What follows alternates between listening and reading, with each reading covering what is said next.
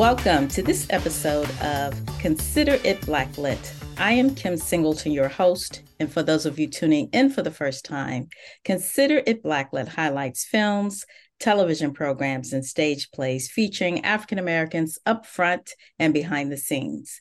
We also discuss social issues that impact our communities. So thank you for tuning in, and we hope you continue to tune in each week.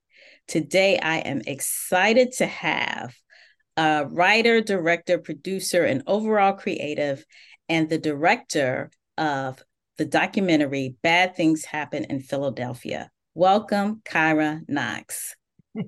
Thank you. Thank you so much for having me. I'm so excited for this. Yes. I saw a clip of you accepting an award for your documentary. I think it was at the Black Film Fest.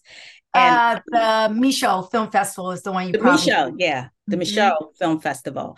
And the fact that it was focused on gun violence in our community, and after I saw the documentary, saw that you focused on an organization that was trying to do something about it, I just felt like this is something that has to be on my show that I have to share with my audience. So thank you for coming on, and thank you for being so responsive to me. I appreciate that. No problem. Yeah. Thank you for having me. Yes. So we're going to start off. Tell my audience about you. Like, tell me what your background is and how you came into filmmaking. I am a theater kid at heart. I started out when I was 6 years old at Freedom Theater. And then I went to the High School of Creative and Performing Arts right here in Philly. And then I also performed in New York for the off-Broadway show Corner Wars. That ended up winning the 2003 Oppenheimer Award. And then around that same time, my grandfather, he passed away. And my last conversation with him was, Pop, can you put money in my account so I could get my headshots printed out? Because back in the day, you had to go to a professional to get those printed out. And the next day, he passed away from a heart attack. I didn't know how to deal with that. And in my mind, because I was only 18, 19 at the time, I internalized that it was my fault. And then fast forward 10 years, because after that, I quit the arts. After our show was done, I was done.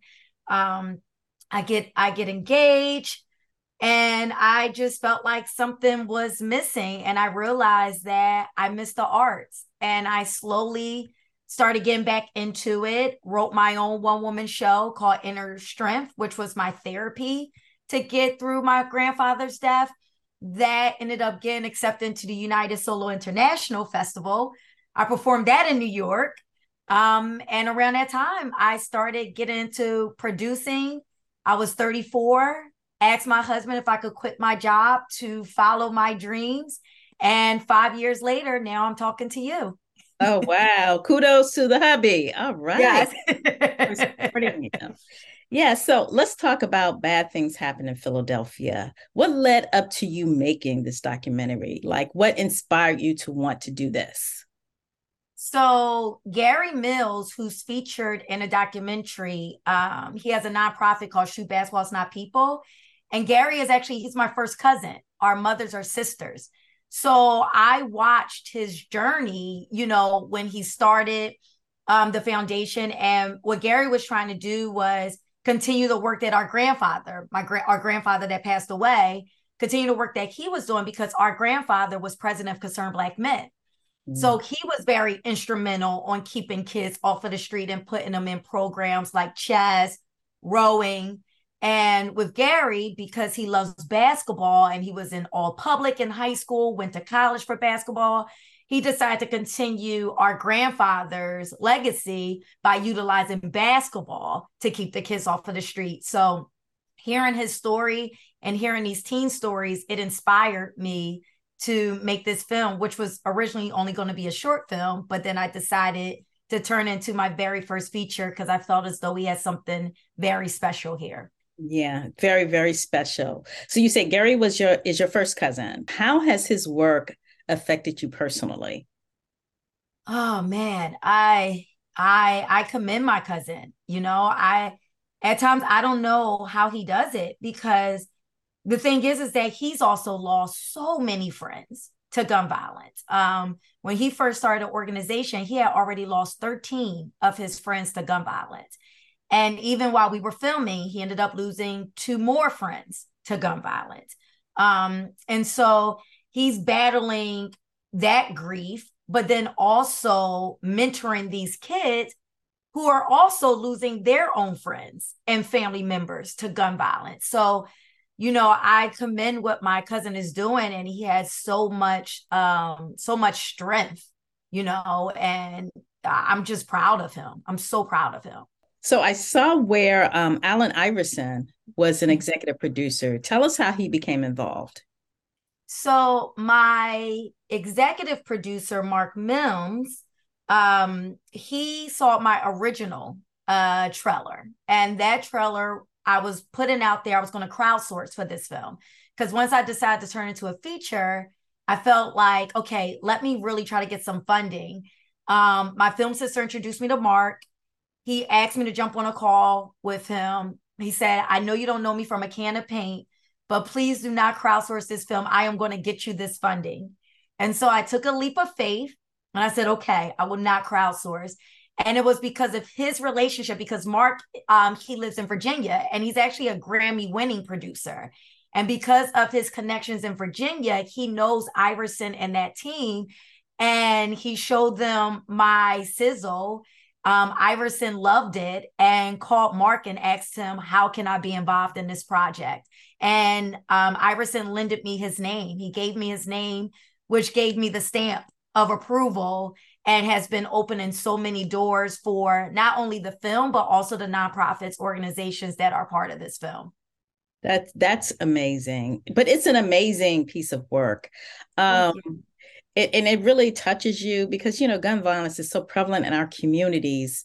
I noticed that you put a lot of footage of actual gun violence happening. Tell us, was it hard to get access to that footage? Were there any roadblocks to it? Tell us about that process.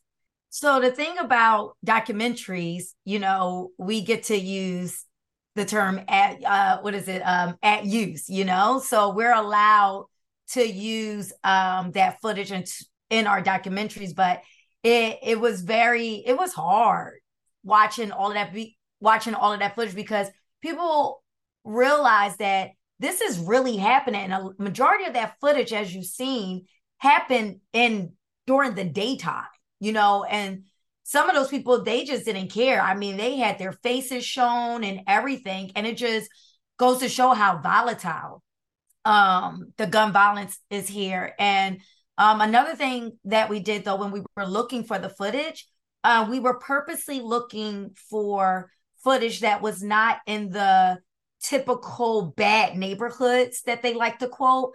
I had the film, it was more so the area that I grew up in, uptown, people see the trees and the flowers and everything like that, but they don't realize that the gun violence is very much active just the way that it is in these so-called bad neighborhoods. So we definitely pinpointed our footage for those areas. Yeah, it was definitely hard to watch, but I thought it was important that you kept it in there so people can see the magnitude and the gravity of it. And at the end of the day, these are our babies killing each other. It's just so sad. So I think your documentary is important because I think it will be part of the motivation to make people want to do something about it, or at minimum, at least supporting the organization like shooting basketballs and not people. So kudos to you. How did you choose the mothers of slaying young men to talk in the documentary? How did you go about making a choice and who to put in? So once I decided to turn this into a feature, I said, okay, we're showcasing my cousin Gary and his organization and how he's keeping the kids off of the street, right? But then it's like, okay, what about the aftermath?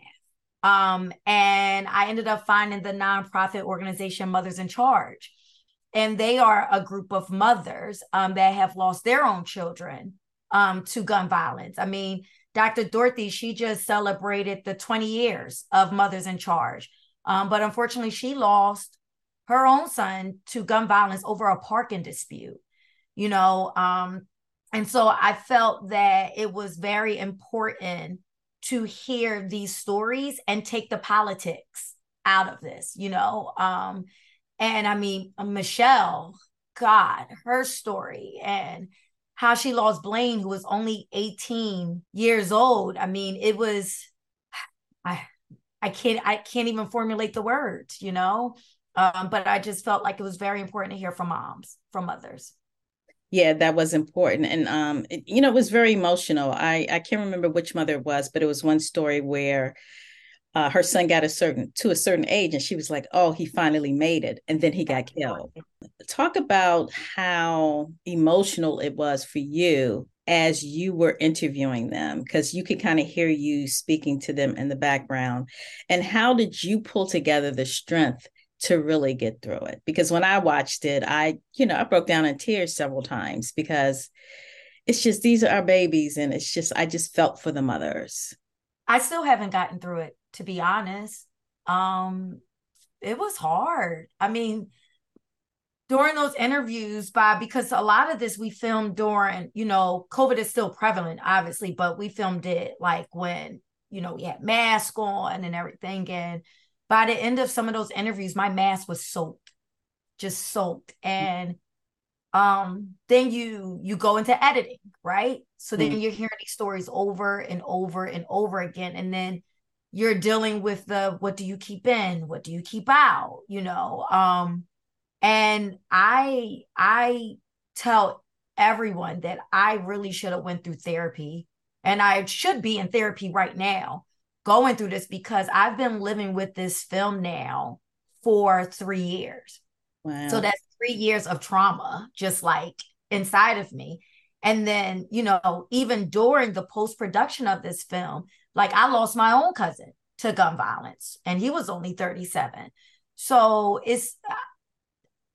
I'm still trying to get through it and I haven't yet. And I think that once we're through the film festival circuit and everything, I think that's when I'm gonna go to therapy, because I have to get all of this out. So you mentioned earlier, or it may have been before we start taping, that you were a commercial producer. Yes. How has your work as a commercial producer helped you in putting this documentary together? So what helped is that I can juggle a lot. And the thing is that I produced this film as well. I didn't have a producer. So I directed and I produced it. And it helped with my relationships as far as the crew as well, because I work with everyone in the crew on a professional basis. So when I wanted to make something impactful, they were just down to just help me out, even though we didn't have a robust budget. So my connections that I've built in the commercial film industry really helped me pull off this documentary. Yeah. Well, very well done. Very well done. Thank you. What do you want audiences to take away after they see this movie? Like, what's your expectation of them, or what's your goal in terms of the impact this film should have on people? I want this to inspire change, not just in Philadelphia, but in our country. We have a major drug problem. I mean, drug problem. Well, we have a major drug problem too, but we have a major gun problem. I also want this to inspire people to donate to the smaller nonprofits, because they are the ones that are boots on the ground every day doing this work, but they're not getting the funding, to really have their organizations to the full potential that it can be. I have witnessed my cousin go broke, trying to, take care of these kids and watch over these kids and have these programs for these kids. So that's what I want, change, and also donating to these smaller nonprofits that actually need the money versus these larger nonprofits. They're only doing programs for these kids once or twice a quarter, because when I was a kid, there was lots of programs. I could always go to the rec centers. I could always go to my POW officer, Steve, but you're not, I was in drill team and this and that. But you're not seeing, and I don't see it in the area, and I still live in the same area that I grew up in. I don't see those programs anymore, So that's what I really want, change and donating to these smaller nonprofits. I agree. I agree. Donating to the ones who have the boots on the ground, who are dealing with these kids every single day, because those are the organizations, those are the groups that are really going to make a change because the young people see them all the Yep. time. Yeah. Exactly. Yeah. So your documentary won an award at the Michelle Film Festival. Tell us what award it won and how you felt about it, and were you expecting it? It won Best Outstanding Feature Documentary. Oh man, I was not expecting to win because I have very bad imposter syndrome. And there were other phenomenal documentaries that were selected. And I'll never forget that feeling when I won. I will never, because one, it's the 5-year anniversary of me quitting my job to follow my dreams. And two, I felt seen as a Black woman in this industry, and I had my husband right there and he was cheering me on. And for him to keep saying, I'm so proud of you. I'm so proud of you. It was the most amazing feeling. And then to find out this past weekend at the Hip Hop Film Festival in Harlem, we won Best Documentary and we won the Tubman Award for Art Through Activism. So to get these accolades and, for people to get inspired by this film, and now people are donating to these nonprofits. I mean, in the Bay Area, someone donated $10,000 to Shoot Basketball's Not People after watching this film.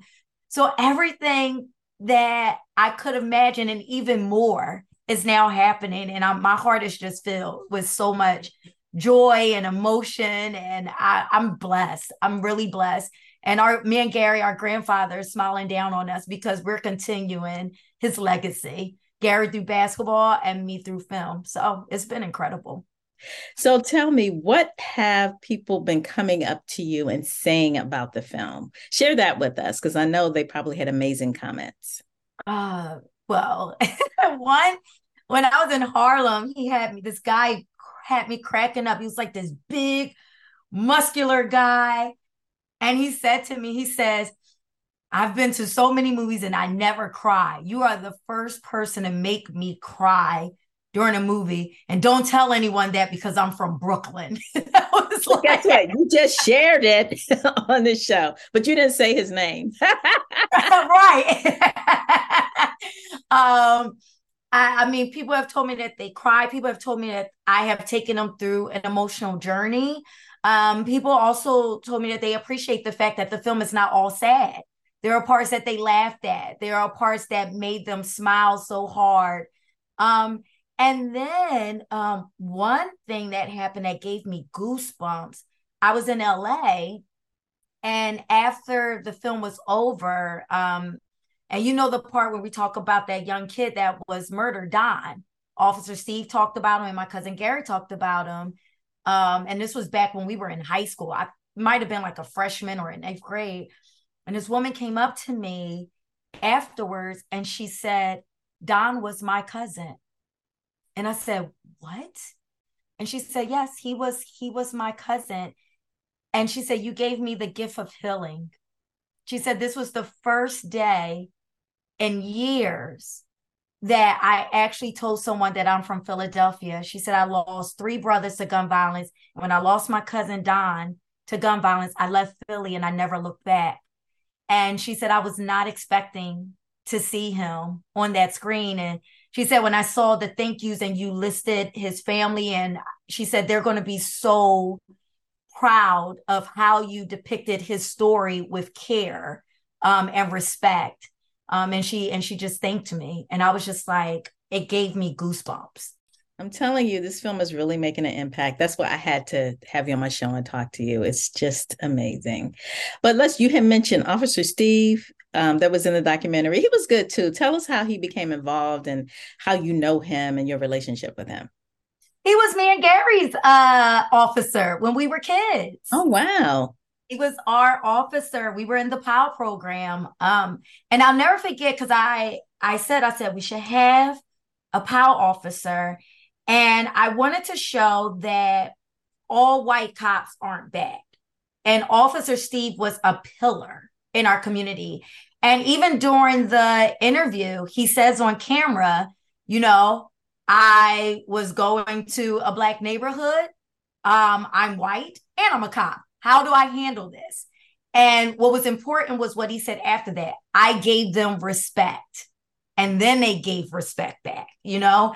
And I mean, he had us in so many different programs. And so I took a step. I reached out to the POW organization. I said, hey, can I have, Officer Steve Brennan's information? I want to reach out to him. I'm doing a documentary. And I sent him an email. And I'm like, he's not going to remember who we are. I mean, Gary's 40, I'm 39. He's not going to remember who we are. And when he wrote back, I'm reading, I'm like, he don't remember me. Until he wrote, P.S. How's Gary's brother, Marlon? I never mentioned Marlon, Gary's younger brother. And I was like, wow, he does remember us. And when we went to his home, he had newspaper clippings, he had photos. He remembered every single kid's name that was in the program. And what's beautiful is that Officer Steve is still doing the work today as a retired police officer. One thing that came through in the film is that he really cared about the community, because even when he was talking about one of the young men who was killed, you had to stop filming because he was so broken up. He needed to step away and pull himself together. So I really appreciated you putting him in there and showing that there are people outside the community who really care. I read that you recently announced that you were a Sundance Fellow. Tell us about that and how that came to be and what that process and how you feel about the whole thing.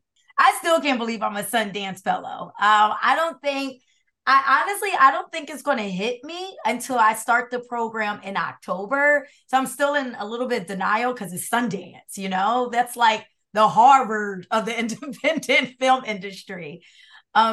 My film sister, Edith, who is actually the person that introduced me to Mark Mims, my executive producer, she has this amazing Latinx script that she wrote. And this script has gotten her into the Paramount Writers Fellowship. It's gotten to Gotham Labs, like all of these prestigious fellowships and labs.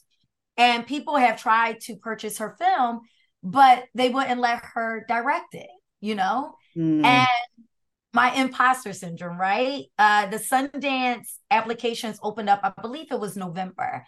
I waited until 2 weeks before the applications were closed to ask her if I could produce her film. And she said, why didn't you just ask me earlier? And I was like, I thought you would say no. I'm not a narrative producer. My work is primarily in documentary and commercial.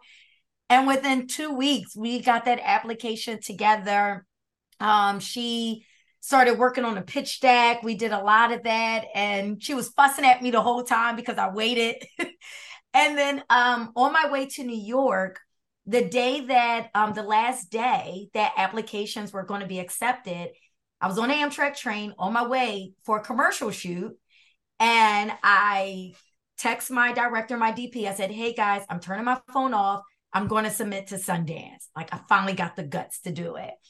And I said to her, I was like, I ain't gonna make it in. I was just like, yeah, at least I tried. And next thing you know, I make it to the next round. I'm like, okay. And so now I'm going through another process and getting materials together. And so I'm like, okay, I'm happy I made it through the first round, but I ain't gonna make it to the next round, Not gonna make it. And I'm on a commercial shoot. And I get this email like, you've made it to the final round. I'm like, wait, what? And again, so I do the interview and I'm like stumbling and I'm like stuttering. I'm like, I'm sorry. I was like, I have major imposter syndrome. I can't believe I'm here right now talking to you. And I hung up. Afterwards, I was like, guys, at least I'm a finalist. At least I was a finalist. There's no way. Like I screwed that whole interview up. And then I got the email a month later that I made it in, and I could not stop crying because 5 years ago, I quit. I took a leap of faith, right? and didn't know how I was going to be a producer or a director or a filmmaker. And 5 years later, I'm getting accepted into Sundance Fellowship and winning awards for a film and working with the Philadelphia Eagles, and like all of these things are happening. So it's been a wild, fulfilling, but validating year for me. Sorry, I mean to start crying. I could be such a cry. You know what? That's all right. Because when you think about how you're blessed, you can't help but cry and Yeah. throw that imposter syndrome out the window. And it just shows that your heart is in the right place. And I think that's why I reached out to you, because I just saw that little clip and I was like, I've got to talk to her. You know, your heart is there, you're giving and you're receiving. I think it's important too, for women to know that it's never too late to follow your dreams. Because when I decided to quit my job, I was only 30, I was 34, in their minds. And they would say it a lot to my husband, like, oh, she should be settling down. Y'all need to have a child. Why she get to do whatever she want to do? And it was like all these knives like being thrown at us, and it's like, look at me now. I'm 39 years old, going to be 40 next year, and I'm doing it. I am following my dreams. I'm accomplishing a lot of stuff. And if I would have listened to those naysayers, I wouldn't be here now. Well, that's wonderful. I could talk to you all day, but we're running out of time. And I just want to thank you so much for coming on and sharing your journey with us and sharing with us about bad things happen in Philadelphia. They do, but you're one of the wonderful things that come out of Philadelphia. Thank you so And much. so, audience, I did want you to tell my audience how they could stay up to date on what you're doing. Like, how can they follow you on social media? Where should they go? I'm on Instagram and Twitter, X, whatever they're calling it nowadays. Is at Kyra Knox _. So it's just my full name _. And if you ever want to see any of my work, it's on www.kyranox.com. Make sure you support Kyra Knox. And when you get an opportunity, please see Bad Things Happen in Philadelphia. It will move you. And until next time, consider yourself Blacklit.